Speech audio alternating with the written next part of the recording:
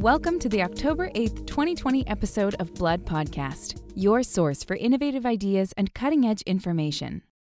Our topics are based on articles published in Blood, a journal of the American Society of Hematology. Today, we will learn about two molecular breaks that regulate platelet activation and production, review a study showing that giving BCR-ABL1 tyrosine kinase inhibitors after allogeneic stem cell transplantation for Philadelphia-positive ALL prevents relapse, and lastly, see how investigators deciphered the role of a microRNA that increases platelet formation by reducing the expression of the actin-bundling protein L-plastin in megakaryocytes.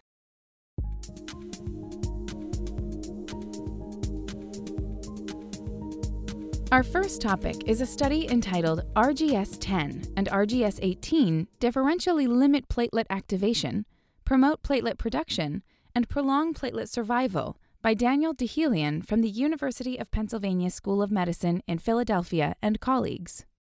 G-protein-coupled receptors are critical mediators of platelet activation by soluble agonists. Binding to these receptors results in GTP loading to switch on signaling. Members of the regulator of G-protein signaling family, or RGS family, are important negative regulators of G-protein-coupled receptors and promote GTP hydrolysis in order to switch them off. The two most abundant RGS proteins in human and mouse platelets are RGS-10 and RGS-18. Each of these has been studied individually in gene knockout mice with clear but modest effects compared to other established molecular breaks of platelets, such as the ITIM receptor G6BB and RAS-A3, which negatively regulates the RAP1 GTPase.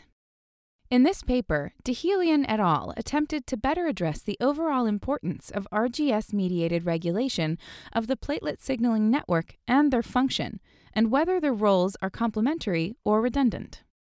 They achieved this by using CRISPR-mediated gene editing in C57BL6 mice to introduce deletions into both the RGS-10 and RGS-18 genes. Successive breeding of mice from the same colony was used to generate double knockouts, individual knockouts, and matched wild-type controls, all in the same genetic background for their studies.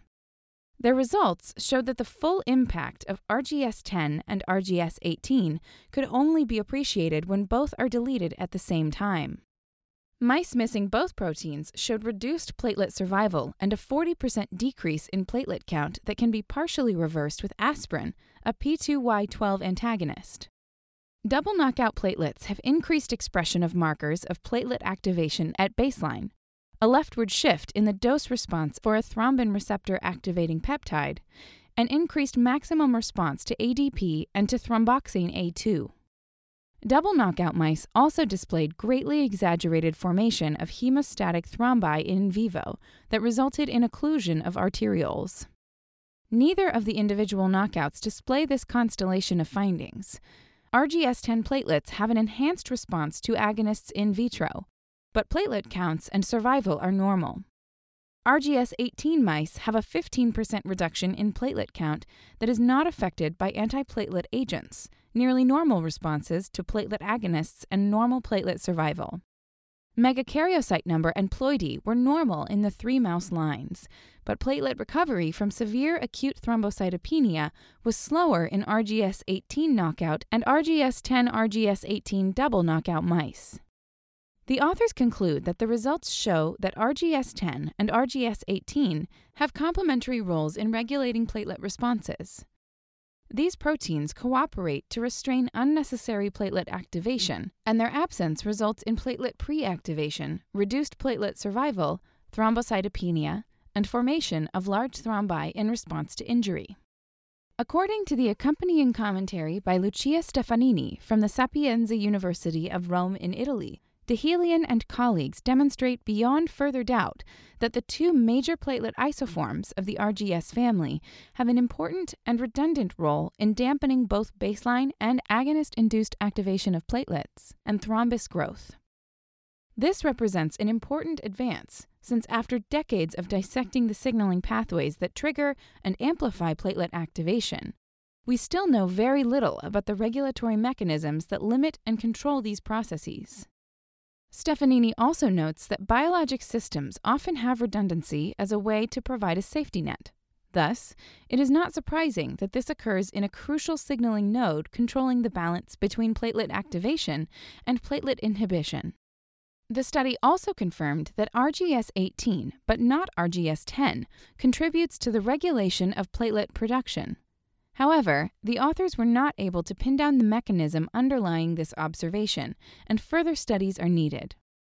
In conclusion, Stefanini notes the characterization of these two molecular breaks may have important implications to better understand pathological conditions in which stimulatory and inhibitory signaling pathways for platelet activation are unbalanced.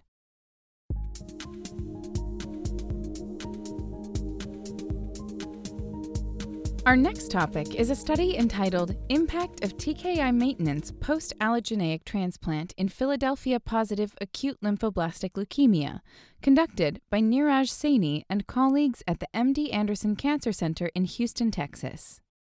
Tyrosine kinase inhibitors, or TKI, targeting BCR-ABL1 are used following allogeneic hematopoietic cell transplantation, or allo-HCT, to reduce relapse rates in Philadelphia chromosome-positive ALL.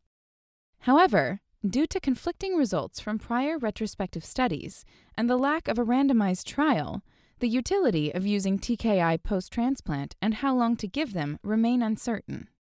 This is surprising given the central role of TKI in first-line therapy for Philadelphia chromosome-positive ALL, which has been recognized for nearly 2 decades. Moreover, relapse accounts for approximately half of treatment failures after allo-HCT and affects approximately 25% of transplant patients, making this a significant clinical problem. However, it has been difficult to conduct a randomized trial for using TKI after allo-HCT in this setting because of the long-standing conviction that detecting minimal residual disease, or MRD, is a legitimate trigger for therapeutic intervention. To address this gap in knowledge, Saini and colleagues did a retrospective analysis representing one of the largest patient cohorts studied to date. The authors report updated outcomes from 165 Philadelphia chromosome-positive ALL patients who received allo-HCT and TKI maintenance at MD Anderson from 2001 to 2018. 59% of the patients received post-transplant TKI maintenance therapy as either prophylaxis or at first MRD positivity post-HCT, including imatinib or second or third generation TKI or a combination.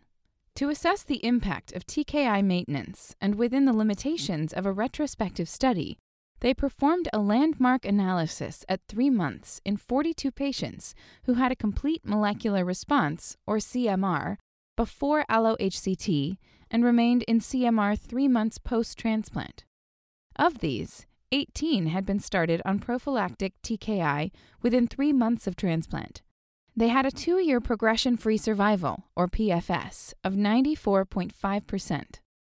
In contrast, the 2-year PFS for the 24 patients who either did not receive TKI or were not started on TKI until after 3 months post-transplant was only 75%. To compare efficacy of the new generation of TKIs versus imatinib, the authors analyzed the relapse rate in prophylactic and MRD-triggered groups separately. However, lack of mutational status and small patient numbers preclude definitive conclusions about this aspect, and further studies will be needed on this point. The optimal duration for continuing maintenance TKI post-transplant is unclear. At MD Anderson, the practice has been to continue TKI maintenance for at least a minimum of 2 years to up to 5 years, stopping at physician discretion or due to adverse effects. To evaluate the impact of duration of TKI administration and to limit biases, the authors examined results from 84 patients who were alive in CMR at 3 months post-allo-HCT and continuing to take TKI.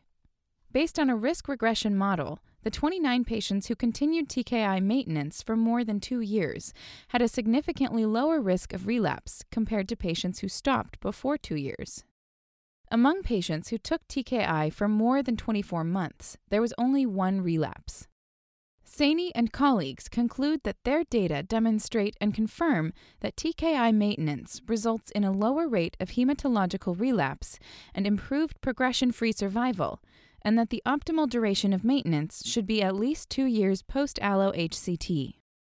In an accompanying commentary, Oliver Ottman from Cardiff University in Wales states that this analysis adds considerable support to the concept of post-transplant TKI following allo-HCT for Philadelphia chromosome-positive ALL by providing data on one of the largest patient cohorts studied to date. Ottman concludes that further studies should focus not on whether TKI should be used post-transplant, but how can TKI be employed for optimal results. This perspective allows for many follow-up questions to be addressed through prospective trials that could provide more robust and conclusive data.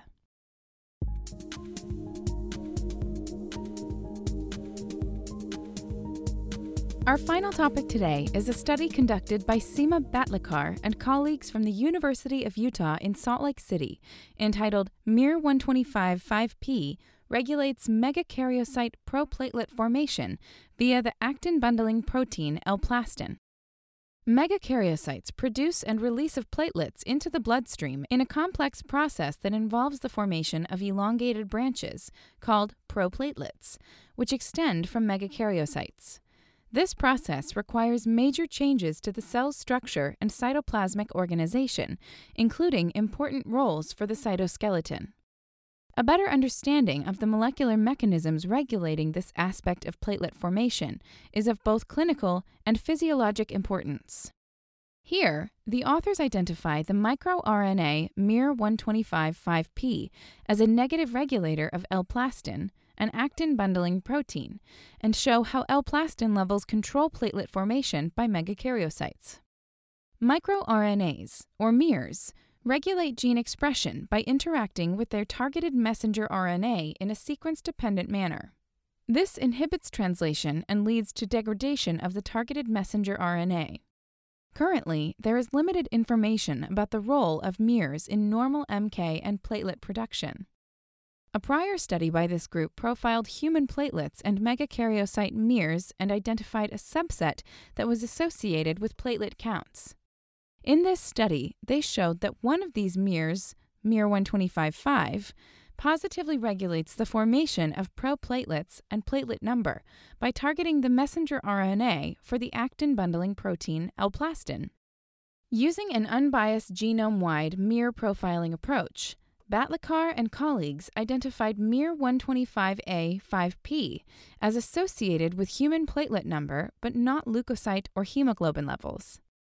These findings were based on the skillful correlation of their previous findings on miRs associated with platelet count in 154 healthy donors with miR profiling in purified mature bone marrow megakaryocytes isolated by laser capture microdissection, and platelets from the same bone marrow donors.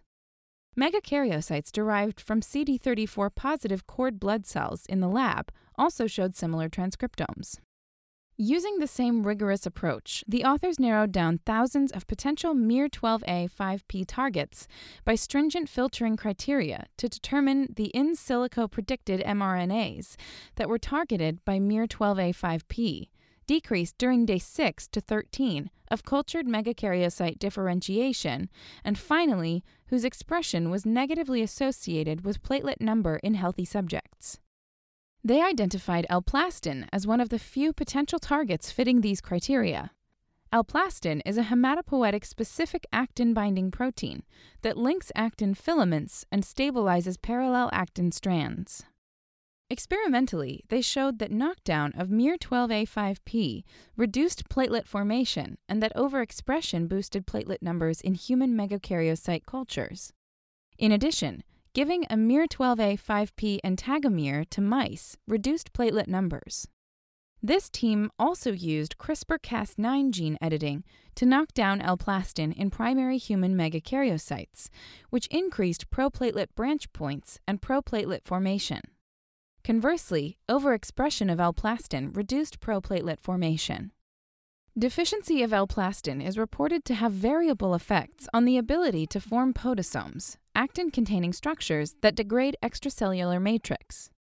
In megakaryocytes, L-plastin knockdown increased the number of podosomes, which might enhance their ability to deliver platelets into the circulation. Intriguingly, L-plastin levels are high in megakaryocyte progenitors. L-plastin promotes cell migration, which is believed important to enable megakaryocyte progenitors to move from the proliferative niche to the vascular niche. Batlikar and colleagues conclude that their work provides the first evidence for an F-actin bundling protein as regulator of human megakaryocyte proplatelet formation and thrombopoiesis. Expression of L-plastin must be suppressed via miR-125A5P in order to promote the formation of podosomes and for proplatelet formation and branching. Of note, miR-125A5P and L-plastin may be relevant targets for managing quantitative platelet disorders, as well as to increase the number of platelets manufactured using in vitro cultures. In a commentary on this study, Jose Perdomo from the University of New South Wales in Australia notes that these observations reveal a new nexus in platelet production characterized by the inverse relationship between miR-125A5P and L-plastin. He suggests these findings also have potential implications for disorders of platelet number, since dysregulation of the miR-125A5P L-plastin axis could contribute to the pathogenesis of these conditions. Overall, this manuscript offers novel insight into the captivating process that fragments megakaryocytes, the largest cells in bone marrow, into the smallest cells in circulation. For a list of additional authors, as well as more detailed articles and commentaries on which this podcast is based, please go to www.bloodjournal.org. Be sure to join us next week for another episode of Blood Podcast. Thank you for listening.